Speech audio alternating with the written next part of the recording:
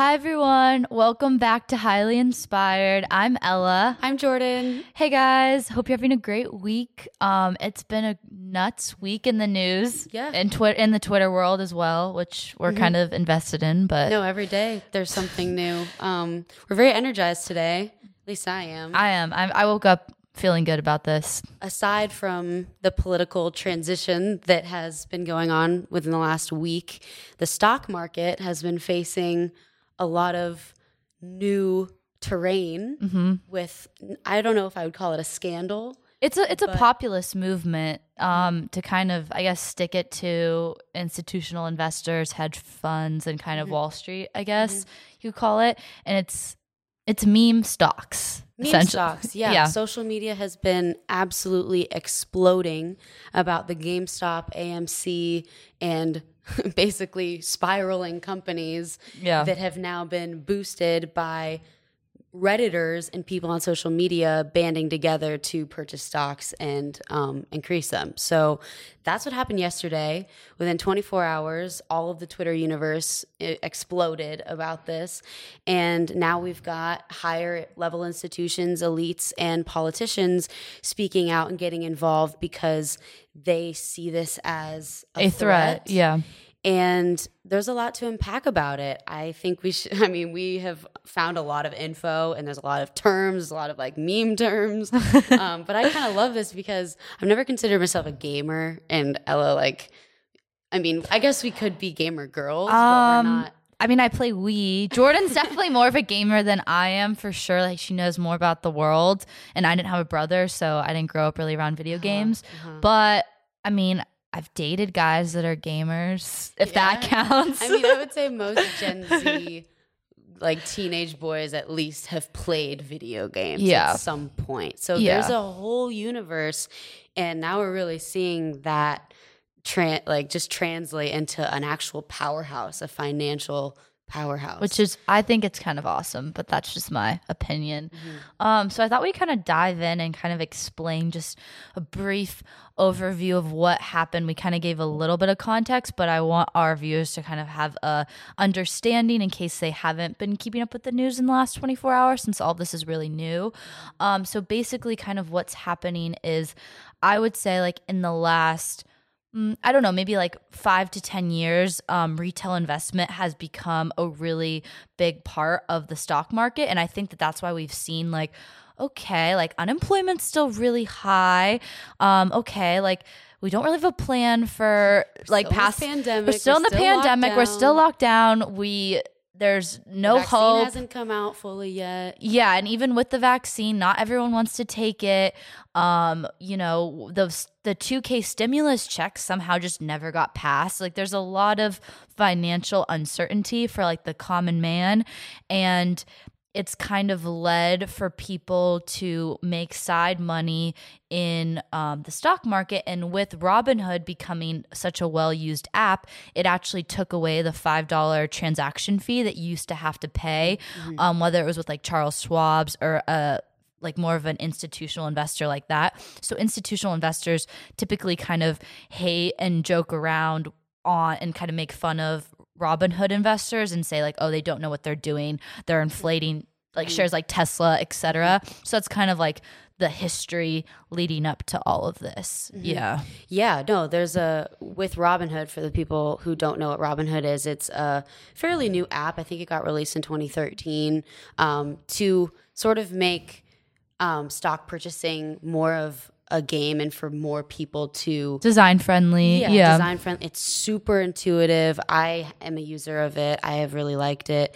And so it kind of has come at the perfect time to expose these institutional hedge funds, and sort of change the game for the stock market. So I think that it's really interesting what's happening, and they're exposing the people behind these hedge funds and paving the way for new ways to invest in stocks and kind of debunk the system. Yeah, and kind of what these hedge funds were doing. So, for example, like with GameStop, what they were doing was they were shorting the GameStop position, and what that means for anyone that's kind of unclear with that term, is basically you're betting against the stock that it's going to do worse, and then you're going to like profit off of that. That's like the most simple way that I can describe it without getting too technical. And so all these hedge funds were seeing, okay, this is a company we don't think is going to do well. We're all going to simultaneously get on board to bet against the stock. And that actually is very, harmful for the corporation, because that's a way it decreases their ability to raise capital, essentially. And so all these gamers were, I think it was a mix of kind of sticking it to the man, but there also was some real logic and financial reasoning behind this investment, because the company has a new CEO, and I think you kind of talked a little bit about the CEO and kind of his vision for the company. So there really was, some truth behind their investment. It wasn't totally like out of the blue, and it doesn't deserve to be shut down, which is what has ended up happening today, you know? For a valuation increase of 900% in 24 hours, that's definitely not just a product of chance or a product of people seeing GameStop on Robinhood and just buying up the shares. There, between Reddit and previous like CEO statements on why exactly GameStop would have been a good investment, I think it kind of all conglomerated together to propel people to actually buy it up. But I have an excerpt that I found from Ryan Cohen, who just recently joined the board of directors at GameStop. He came out and was explaining that the reason why he joined on was because he started looking at the business model of GameStop and how, because we're still locked down, obviously people are playing a lot more video games, but an area of the internet that doesn't actually allow gamers to try games, we don't have that. Interesting. You kind of have to go into a store to try a game out before you end up purchasing it. Everything else, you can find illegal movies online, you can find illegal music online. You don't have to go into the store to buy those things anymore. Well, that's why Blockbuster failed. But video games and high quality video games, for sure, you can't do that. So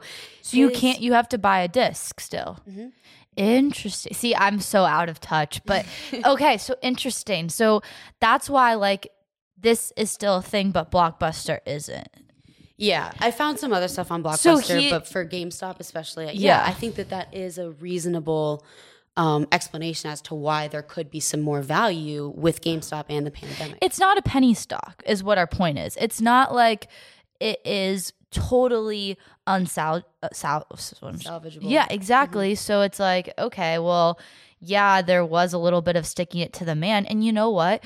What people don't realize about shorting is that there's an infinite a level of loss, whereas if you long a position, when you buy a position, the lowest you could get is like you get to zero and you have to sell out. Like there's a finite amount of loss. When you short something, it is way more dangerous because you have to eventually pay for that stock no matter how high it gets. So there's just a lot more risk. There's just a lot more risk involved. And you know what? Like these hedge fund people, they're educated. They knew what they were doing. And they're just kind of upset that it didn't go their way, I think. And they're kind of not taking ownership of their responsibilities. And it really reminds me a lot of the 2008 crisis where we bailed out all these institutional banks and we didn't bail out individual people or communities that were suffering because of the 2008 crisis, you know? I mean, one could say that the government and certain political figures would obviously want to ensure that the players of the 1% in these institutions, these banks, and these hedge fund managers are secured so that they have that 1% tax money that can be locked in for the government. That would make sense, right? However, for me personally, I'm much more for just the average Joe figuring out ways to make money, have their money make money. That's what investing is. Figuring out how to put your money towards it making more money. I just think that's awesome. And I think that it is interesting that, I think that Robinhood really broke the barriers to the common man being able to invest on his own and kind of take advantage of the free market, similar to that. I think that originally social media was to give the common man insight into the corruption of mass media and the mainstream media, and realize, okay, I don't need to go to CNN or Fox News or whatever to get my news. I can do it myself. I can go on the internet, figure out the reporters that I want to listen to, go to the sites that I'm interested in, follow the people that I want to hear directly from, as opposed to having a third party be in the middle of that relationship between, like, it's so cool that you can follow your congressman on Twitter, see exactly what they're saying from the horse's mouth, and you don't have the media manipulating the information in between you and your congressman. It's the same thing with investing. Like, now you don't have to deal with an institutional investor if you don't want to. If you want to directly be in charge of you to that company that you're trading, there's that relationship. And that is, people who are elitist are scared of that direct relationship because it takes them out of the equation. They want more regulation. Exactly. They feel that they have more knowledge on the traditional ways to do things, that they need to keep that there. Yeah. Which is actually more of a conservative mindset if you think about it. It is more conservative. But no, I'm progressive in the sense that if we can figure out better ways to do things while still having it be legal and ethical and possible, then I think that I'm totally for that. Yeah, so I want to ask you a question. So on this podcast before, we've talked about the disconnect between true liberalism and leftism, and how leftism has corrupted the definition of liberalism, whether that be free speech or censorship, or whether it be something like this, where you're seeing the same reporters who have said, oh, we can't be racist, we can't be homophobic, we have to be on the side of we're against hate speech, all these things. And that's kind of, they've been able to hide a little bit more behind that argument. But now something like this, where you see people's Reddit accounts being taken down because they're racist, which doesn't make any sense. And then you see people's Robinhood accounts or stocks not being allowed to trade because of cyberbullying. What do you think? Do you think that's going to cause people to wake up and realize, okay, wait a second here, like, maybe I want my free speech, maybe I want free trade, because it's kind of easier to see it when it comes to this scenario versus some of the other things that we've dealt with. I would hope that this would wake people up, because this is a fairly neutral, we're talking about finance and the economy and the stock market. This is a fairly neutral ground. We're not talking about identity politics. We're not talking about climate change. We're not talking about maybe some more sensitive subjects that people are very invested in right now, because the media has been pushing it a lot. But I do see a lot of discrepancy with the media labeling things that have nothing to do with hate speech or bigotry or racism, and they're using those words because they know that people are so sensitive to those words. Yeah. And that's exactly what they've done with this. There are multiple subreddit pages and like Discord servers. Discord is another gaming hub for gamers to like go on and chat with each other. They are taking them down and saying that it's due to hate speech, when I don't think we'll ever be able to prove it. If they're taken down, how are we ever going to see screenshots of what the hate speech was? They're never going to prove that to us. They're just labeling it that so that they have some sort of moral high ground as to why they decided to censor them. Yeah. And where's the line of like actually demanding proof that hate speech was the cause factor of that? Yeah. And I think that we've been warning about this on this podcast for over a year now, about this censorship issue. And I warn people, if someone like Donald Trump, who was the president of the United States, can be taken down from Twitter because of hate speech, they will come after you for reasons that are way less. And this is the exact example of that. You have people that are on Reddit who are gamers who probably don't care at all about politics, honestly. Most of them probably, They don't care. They don't care. They probably, their main objective is like, I want to, I saw posts about people that were like, I'm paying off my student loans, I'm paying my mom's hospital bill. These are people that are struggling in the pandemic, trying to make their own money. And you know what? They're doing so in a legal way. There's nothing illegal about this. There's nothing bullying about this or racist about this. This has nothing to do with any of those topics. And I think with free speech, it was a little harder to see because it was mainly conservatives that were being labeled free speech, and that was a way kind of messier thing to fully digest for some people. You have to be super invested to really understand all of that. But with this, I think it's very easy for us to get united and realize that the argument is not right versus left. It's actually elite versus the people. And you have people like AOC tweeting the same message as Don Trump Jr. and Ted Cruz, and you have Elizabeth Warren tweeting the same message, and you see now that Democrats and Republicans are united, sort of saying the same things exactly on the same theme. I love how you just said the elites versus the people. That's what it's been about. I mean, elites are people, of course, but when we're saying the people, we're talking about the common American worker, family member, sibling, daughter, not billionaire Jeff Bezos. Yeah. So yeah, I think that's definitely the dichotomy.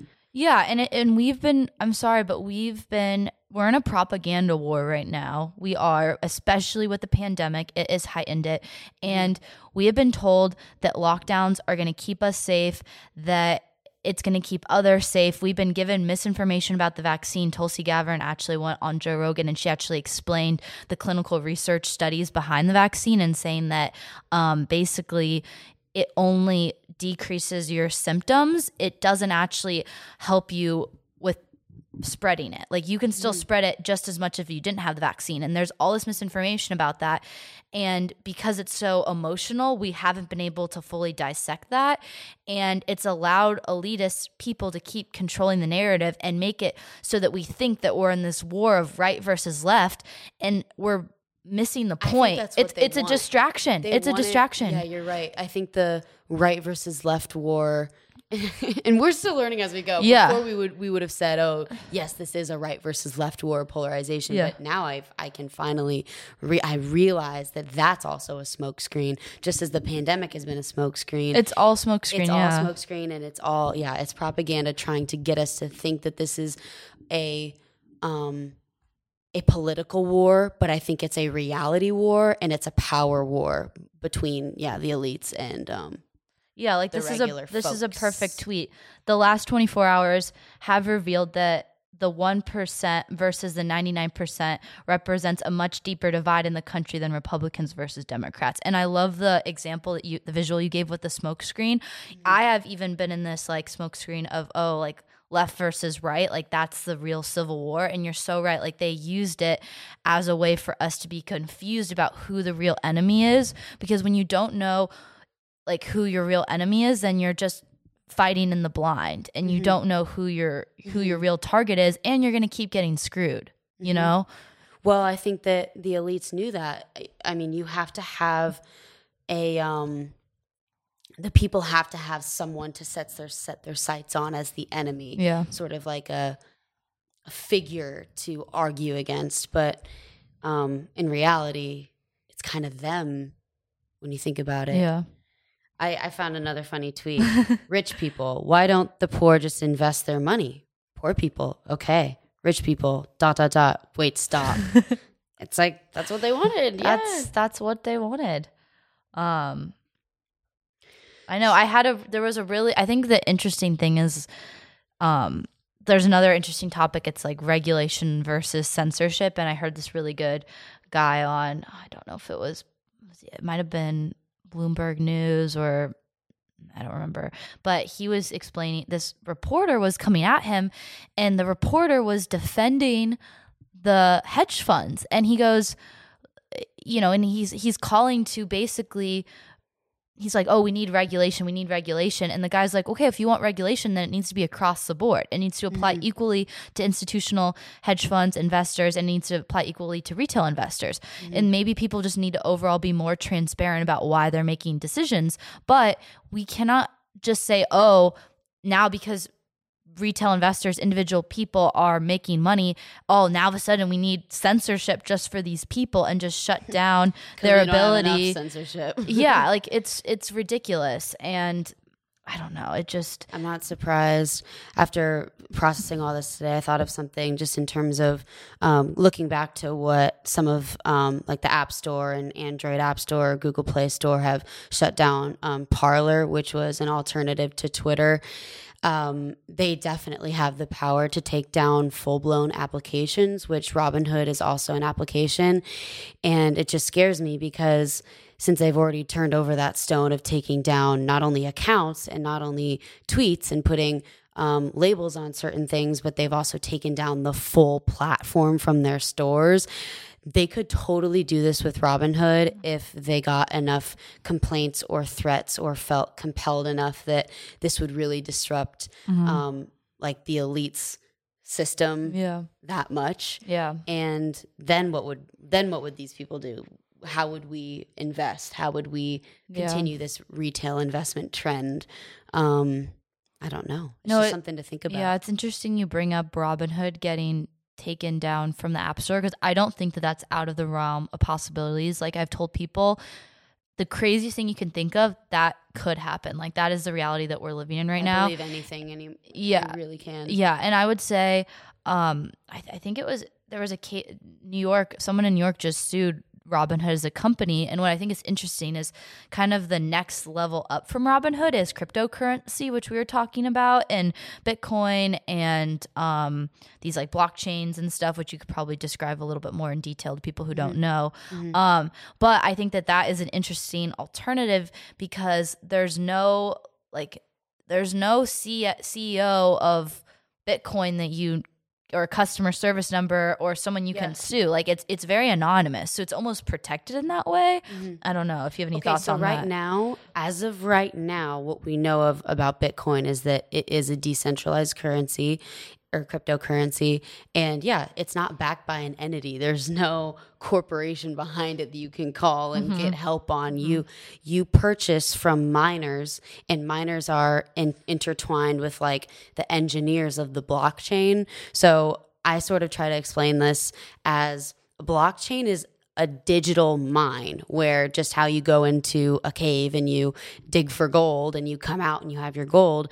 The blockchain is a synthetic digitally created sort of nether where miners go in and actually mine the Bitcoin. So as of right now, with that being decentralized, it's awesome because it wouldn't be attached to any government or any country. However, we don't know if there's someone really powerful and really wealthy behind that. And there easily could be, because there are a lot of globalists in America, and a lot of them are amongst these wealthy elite Freemasonry group. And so if one of them were behind Bitcoin or behind, say, Ethereum, another very large cryptocurrency right now, then that could be centralized. And then all the people that invested in their money in Bitcoin thinking that they would be secured and that they would have control over it, if it ever became centralized again, then we're back to square one, and they might have lost a lot of money. So I haven't bought any yet because I don't know what's going to happen.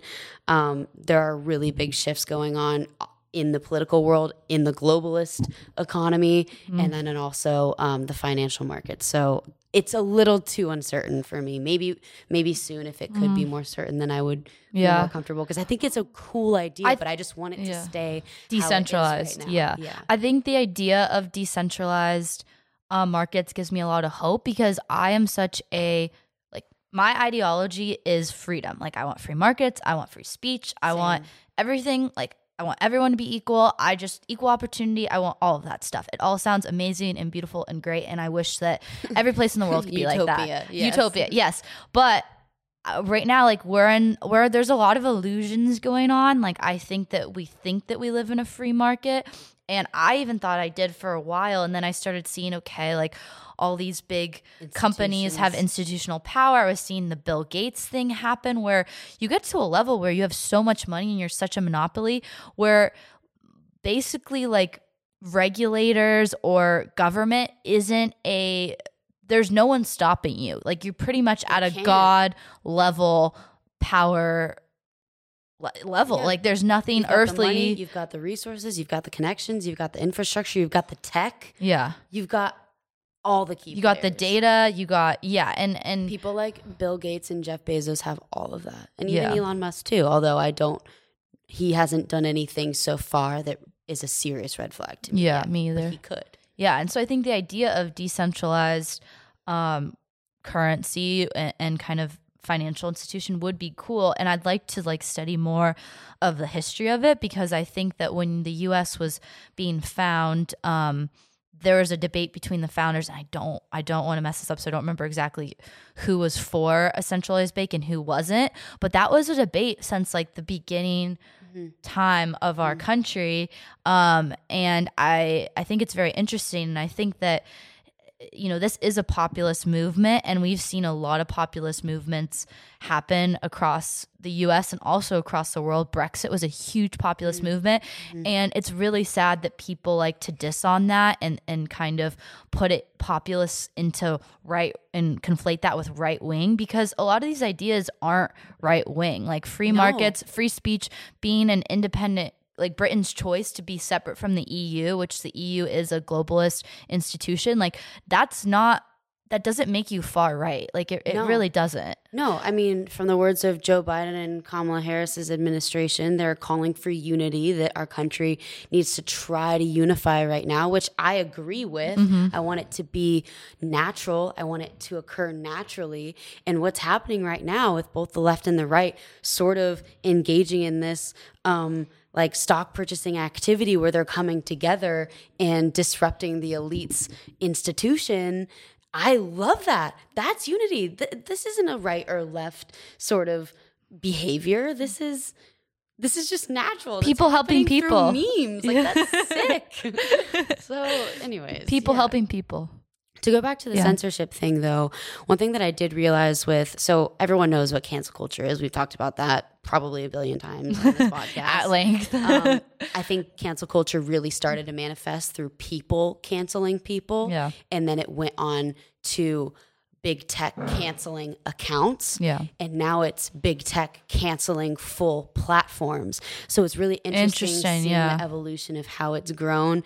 And so I'll call it big tech cancel culture on full platforms like Parler and potentially Robinhood soon. Yeah. I don't think I could predict that they will, but I wouldn't put it past them. I think if it does come out in the next month or so, then I wouldn't be surprised. I think what this is showing is that you're right. I think that it's showing the difference between it's showing the parallels actually between like Twitter and Robinhood, because Robinhood has actually, with them today waking up and being like, oh, I went to go see if I could buy AMC just for like shits and gigs, and I couldn't buy it. I couldn't buy GameStop. And by them making that decision and not holding strong and giving into censorship, they're now like someone is pulling the strings behind the scenes. Someone's pressing the buttons. I don't know who it is. Someone is pressing the buttons. Same thing with Twitter.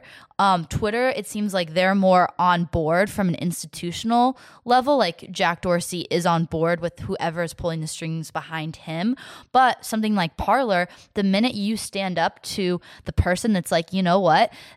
Your app messes with our agenda. So now you need to get on board with our program. The minute that you say no, that's when I think your app goes away. And Robinhood is in this middle ground. So it'll be interesting to kind of see if they will stand true to their company's values about decentralizing trading, or if they'll give in to institutional power because they're too afraid of getting kicked off the app program. Well, I don't know. Let's hope that yesterday them stopping people from buying more shares was just a temporary, like a one-time occurrence because they were just getting completely overwhelmed and they would have like crashed or something.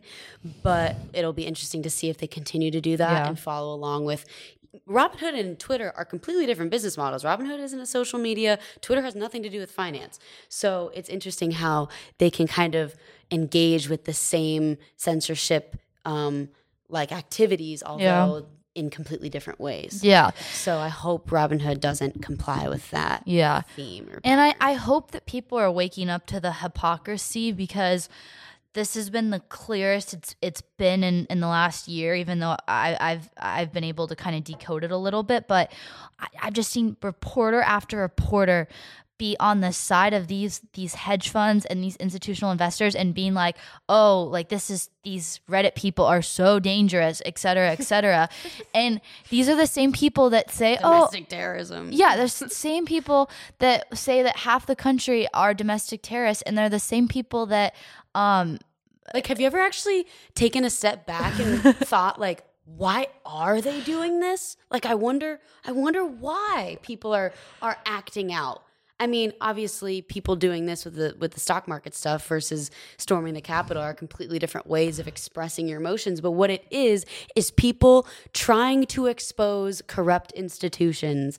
And I'm all for it because I don't believe it's a left or right issue. I think that this is a freedom issue, and I think that this is something that will seriously affect us if we continue to let them have the power. If we continue, maybe I'll just get off these apps altogether. I want to stay on Robinhood. I want to stay on Robinhood if I can believe that they'll continue to to care about the retail investors, because it's a smart way to make extra money. Mm-hmm. These gamers, I think they got their stimulus checks and were like, let's just throw it in GameStop and AMC. Yeah. Like, AMC, if you think about it, AMC, GameStop, BlackBerry, not only are all of these spiraling downwards companies, but they are perfectly coincidental with the gaming community.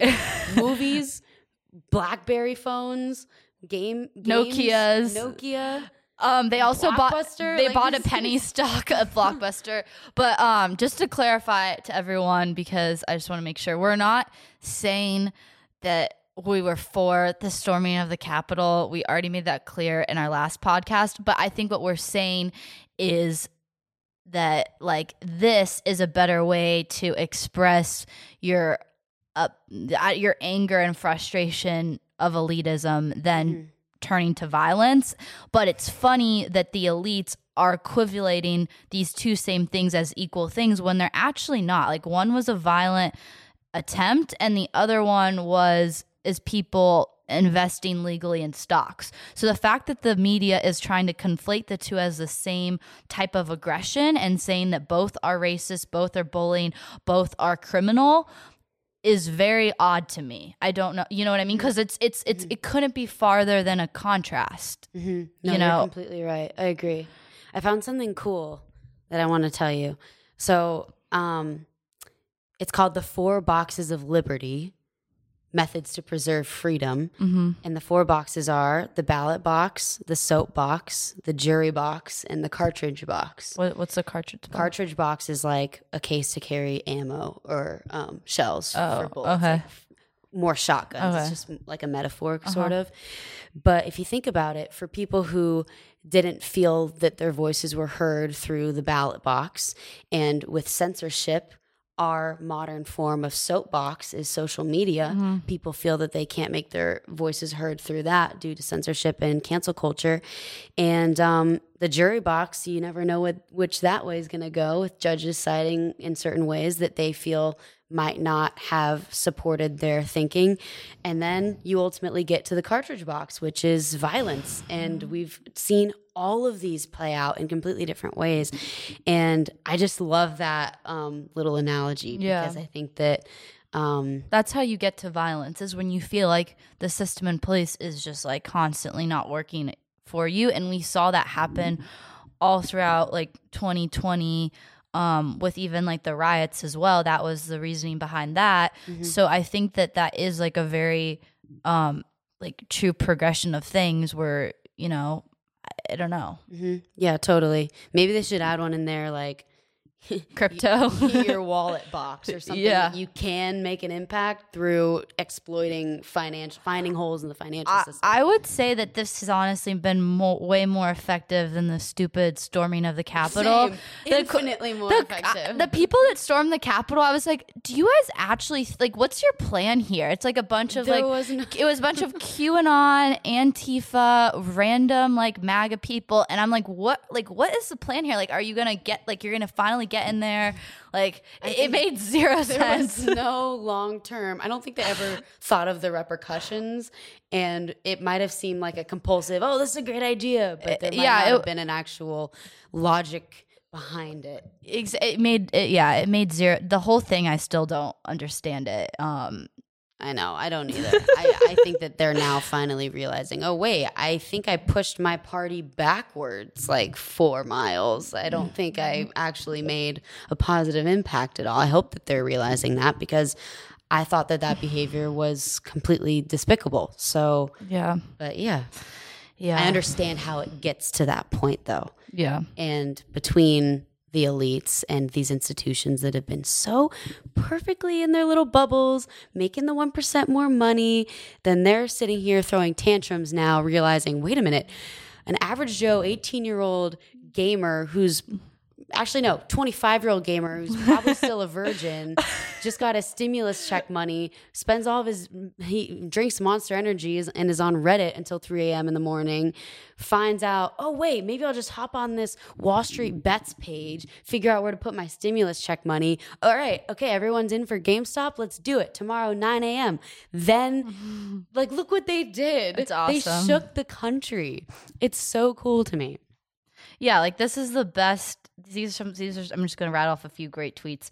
It took fewer than 48 hours for the entire system to move against Reddit stock traders, ordinary Americans, in order to protect billionaires. Mm-hmm. Yep. I found a quote from a legislator, Representative Ted Lieu, who I think is a Democrat. He came out yesterday evening saying, "I have concluded that investing in stocks is virtually indistinguishable from gambling."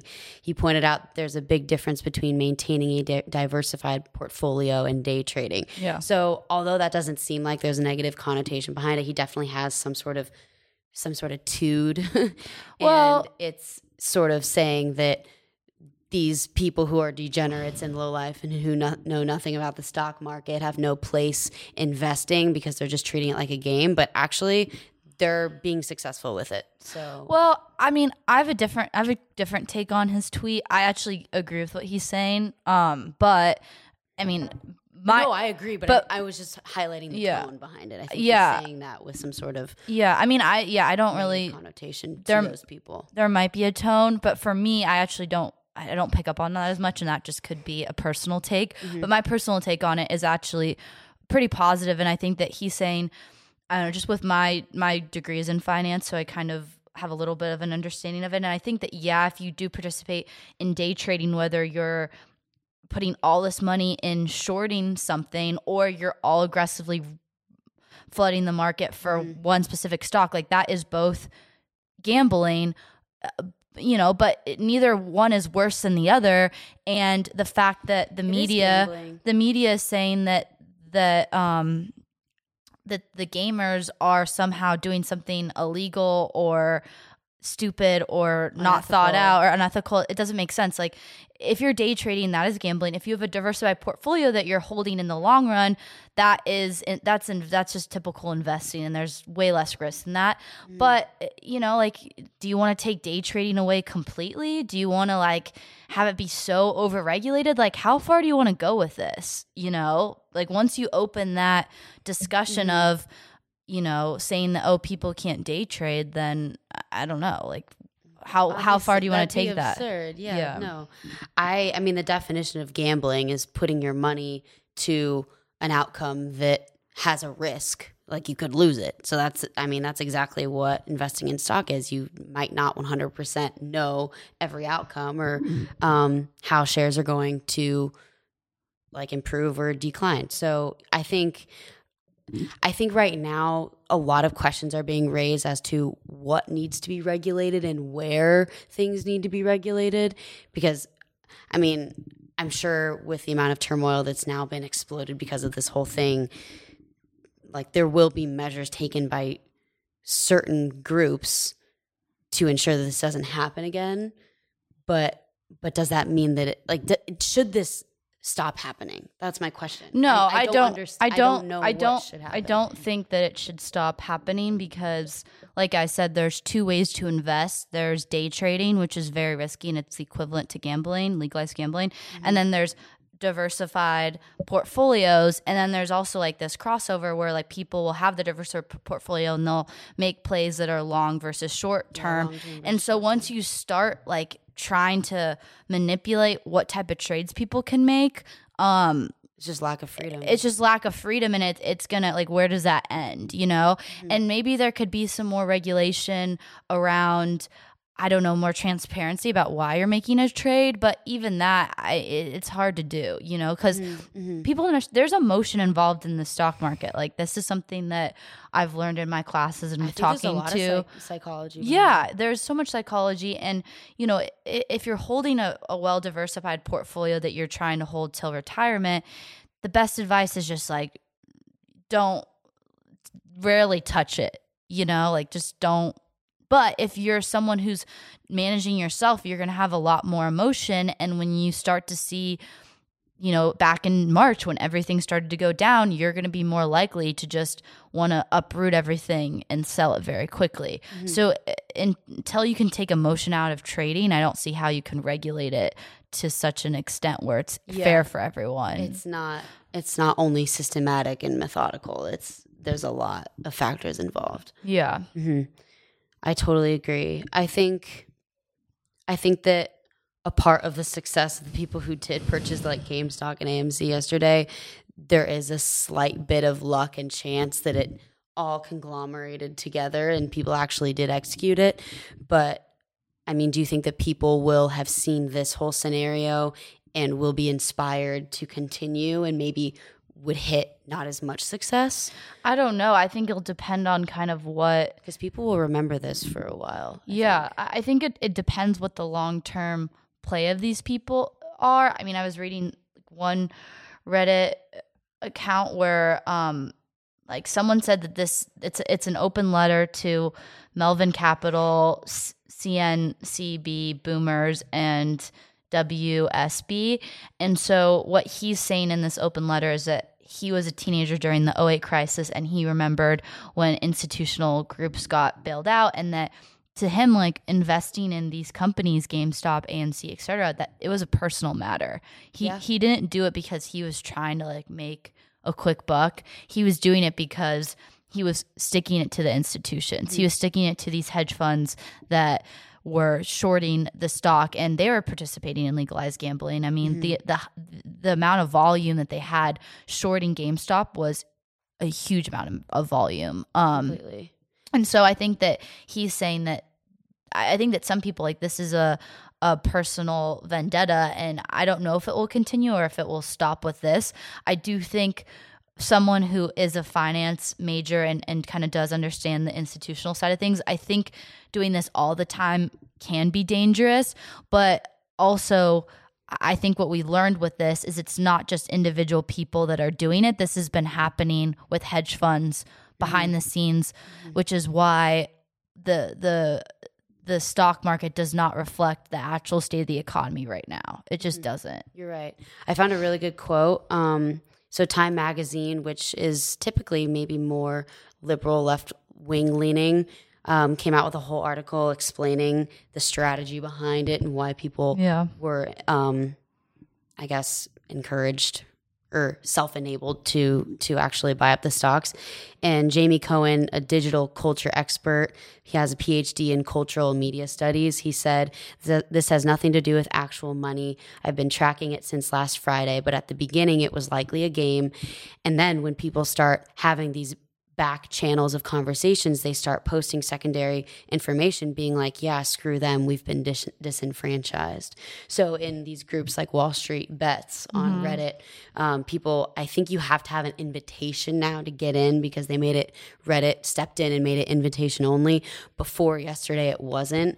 Anyone could just go on, and they were talking about GameStop and what they were going to do. And when they're saying quotes like screw them, like screw these institutions, it's definitely that was definitely propelled by a certain feeling behind why they were discussing that. So I just thought that was really interesting. Yeah, and I think that it's you don't, like we said earlier, do not be duped by institutions saying that they care about the people. Like, we've seen this time over time again, and politicians do this all the time to get elected. Like, I think it was Black Lives Matter that tweeted, "Oh, I think we just got used by the Democratic Party because Biden I don't think he met with them after he got elected or even after he got inaugurated. I think, you know, there was the Republican woman who was, I forget her name, who was running. Kelly yeah, Loeffler? She did the same. She totally, she had insider information about the pandemic and the potential economic loss and sold all of her shares before everything crashed in March. So this happens on both sides. We're on the same wavelength because I just pulled up a tweet discussing like Pelosi's stock situation in the last year. She bought up $1 million worth of Tesla options at $500 right before Joe Biden's announcement that he was transitioning to electric vehicles. Yeah. So that's complete insider knowledge, somehow super convenient timing, and the elites sort of using each other's connections to boost their own success with their and I think that we're trading. seeing this marriage between the elites and kind of companies, because insider trading historically was just about, let's say you worked for I don't know, let's say you worked for Amazon and you knew something about, you're high up in Amazon, you knew something about why the stock would increase whatever, and you release like that a new agenda they were and you use that information to make your own trades. Like that's kind of the most simplified version of insider trading. But now we're seeing this elite connection, widespread net of insider trading, which is very similar to that example with Nancy Pelosi. And the example that I just gave is that, you know, your connections with these companies and with policy is driving so much of the stock price of some of these companies. So it's not just about people like execs in the companies, it's about politicians as well, you know? No, yeah, they're totally tied. Yeah. I like that explanation a lot. Yeah. I found another good tweet from someone with not a blue check, but just a statement that I think is really, really good. We let 500,000 people die because a mass disease shutdown would have crashed the all-important stock market, which is so stupid that it's currently being gamified by Reddit users to blow up a hedge fund worth billions. Anyway, probably nothing bad about our economic system. I like that. I mean, yeah, you lock people down and they lose their businesses and you can't figure out how to get stimulus checks out in a reasonable amount of time and in an effective way. And then they figure out other ways to make money. Yeah. So that's exactly, in a simplified way, what we're seeing right now. Yeah. And I like this one a lot too. They have rigged everything, silenced dissent with tech censorship and financial deplatforming, rigged the economy with insider trading, rigged democracy with lobbying and mass immigration, and they'll tell you with a straight face that rednecks are the problem. So what this is saying is that they're saying that it's kind of that twist that we kind of told you where they blurred the vision of who we thought was the real enemy. And I think that, you know, we thought it was racist rednecks, which, I mean, the racism is like a problem in the US and there are racists, but it's not as large of a number as we saw in previous decades and in previous generations. And I wouldn't say that it's not the only threat that's out there. There are some other things that are happening. And also, like, these companies, by changing the definition of what racism is, it actually takes away by identifying, like, it takes away the ability to identify real racists. Because when you say, oh, it's racist to have a Reddit community chat that is about sticking it to the hedge fund, then that is really confusing to people, because you're like, wait, I thought racism was when you believe that being white was better than being black. Like, that's what I thought the definition of racism is. Why does it have to do with these people trying to say F you to a hedge fund? I don't understand. I don't understand when the definition changed, you know? I don't either. It's to distract us from A, being able to identify real racists, and B, being able to identify the other problems that are going on, like rigging the economy with insider trading, rigging the democracy with lobbyists, and silencing dissent with tech censorship, which are all real problems. Like, sorry. Completely. And I would argue that some of those might be a higher priority than certain ones. I mean, racism 100% is a priority. It's just, how do we we have to make sure we gear our attention to all of these things and not just isolate. You can't view anything in a tunnel, whether it's how to deal with a pandemic or how to deal with racism or how to deal with censorship. You cannot view any of it in a tunnel, because once you do, you will miss pieces of the truth that will connect you to finding out who the real enemy is in the situation. Completely. For sure. So going back to how you address like the '08 crisis or whatever, I'd like to point out for anyone who hasn't realized, like if you're a millennial or Gen Z, you've lived through both or two pretty much recessions right now. Yeah. And so that is apparently what they're saying is generational anger seems to be one of the most like motivating forces behind this whole market upturn initiative.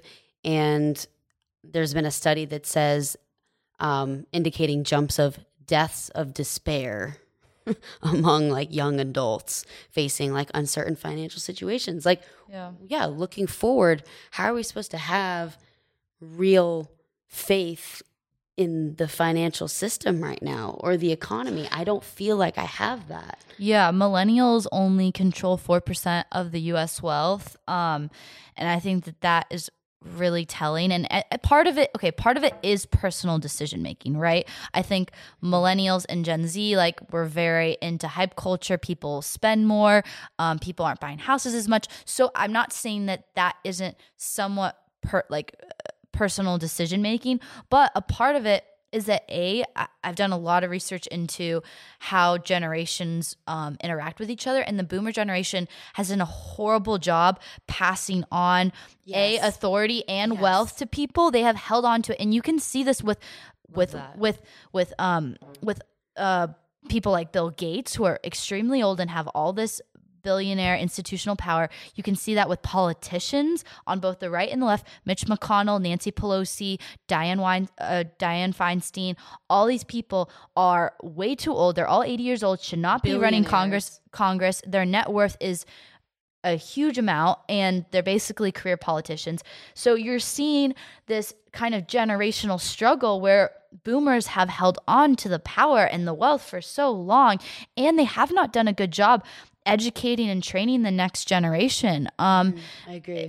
Passing the torch. Yeah, we have gotten rid of basic financial literacy, and I don't think it's a coincidence. I think that when people are financially literate, they make better decisions for themselves, and they're able to be more responsible. And I think that millennials have not been given those tools in order to be incentivized to make good decisions. We didn't even get a class in high school that was obligated by the state to teach us basic financial management. Yeah. Nobody understands. We did a summer course on just basic economics. This summer course. Swear, if high schools made kids take a business, finance, econ, hybrid, just one class, super basic, we would be so much better off. I will go to the grave with that. And you know what? I don't think that there's an incentive. I'll go this far. I don't think that there's an incentive for people who are in elite positions to give people that education,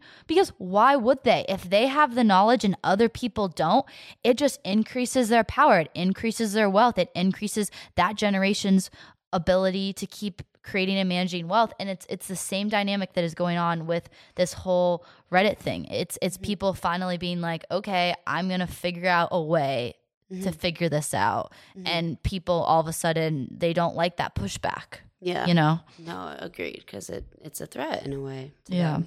So I finally just saw the AOC tweets. This is so interesting. It is really interesting. She goes, I very much agree with what she's saying. We now need to know more about Robinhood's decision to block retail investors from purchasing stock while hedge funds are freely able to trade the stock as they see fit.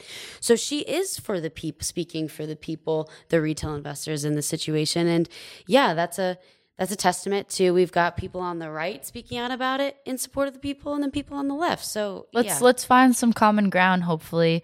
I think that's like the most positive thing that I've seen about this, like as we're kind of wrapping up this episode, is that I really do love the potential for common ground to be made, because I think that if we have any chance as a society to move forward in a more positive direction, to live in a place that is more inclusive, more unified, has more wealth to the average citizen. Take advantage of any of those we need to take advantage of any opportunity to come together and really push back, because we need to hold on to these freedoms, because they're not just guaranteed. Like, they're for us to claim, for sure, you know? I mean, we were given free will with the start of humanity, and those of us who were born in America, we've been given a lot of privileges, but they're not exempt from disappearing one day, depending on who's conducting the outcomes. So yeah, it's definitely not infinite. Yeah, that's the word. Yeah. Freedom isn't infinite. I found a really good quote from JFK that said, "Those who make peaceful revolution impossible also make violent revolution inevitable." So like this is a little mini revolution. These little gamers coming out, figuring out how to take advantage of the hole they saw in the system with Robinhood and retail investing. And that's in a way a peaceful revolution and lawful. And same with like peaceful protesting, that's lawful. So if those are taken away, like the App Store getting rid of Robinhood or preventing ways for people to do that, banning people on Twitter, censorship as a whole, that is leading towards violent revolution. Yeah. So we need to make sure that doesn't happen. And yeah. When people feel like they can't use their words, it's like a little kid. If they can't talk, they're gonna punch their sister. That's the reality of it. Throw a tantrum, then you're gonna have to deal with all the whining, and it sounds horrible. I don't want start a tantrum revolution. I think that we don't need it. We have a really good thing going on here. We do. So far, it's been a great. Yes, America has had a rough past, but every society, every country has, and we've made a lot of progress very fast, and I'm really happy with where we have come, and I don't want to just throw it all away, because when we do that, it creates chaos, and it creates whoever's the most powerful is able to quickly grasp the situation, take control, and then it doesn't benefit anyone whatsoever. So if we can, and violence is always like the last option, and I don't like violence at all, and I don't ever either. So I want people, it'll always be around though. I want people to see this GameStop thing and look at it and be like, oh, okay, that was a check. As an elitist, like, that was a check for me, and I'm gonna let go a little bit. I don't want people to grasp even more onto power, because that's gonna just lead to, they realize their position much more. Yeah. Hopefully. Yeah. I love that. I just want it to be a thoughtful check. Just a thoughtful little, okay. I think that one day that we all remember when we fully went on lockdown, I remember it so vividly. That's when I really had a wake-up call going, okay, things can change like the wind, and you don't have control over everything. So, yeah, that's why we need to work to preserve these, I would say a fundamental right to freedom of speech, freedom to express yourself, whatever, and realize that can go away pretty quickly too. Yeah. So, yeah, it takes effort to consciously think about that and process that on a day-to-day basis, and not just think in the back of your head, oh, like, yeah, that never happened. No, anything can happen. Anything's possible. Know what you believe in and what is important to you, and don't be afraid to address that and speak your mind. Stick it to the man. I think we've said that like 50 times. I love stick it to the man. Yeah. I do. I just love the whole concept of the little guy versus the big guy. David and Goliath. Yeah. Yeah. Gamers versus elites. Gamers versus deep state. And don't forget to save AMC. Yes, AMC. I miss movie theaters a lot. I know. Well, yes. Hopefully soon we'll be at movie theaters again. maybe this will give AMC the push to make it through the pandemic. We'll see. Definitely. But is there anything else you wanted to add? Any final thoughts? No. Just wanted to tell you guys to like this video, subscribe to our YouTube channel. Subscribe. It's really important you subscribe. I'm begging you, honestly. If you have any thoughts, comment, because we're interested to know what you think. And we'll be back really soon. Yeah. Bye. Thank you.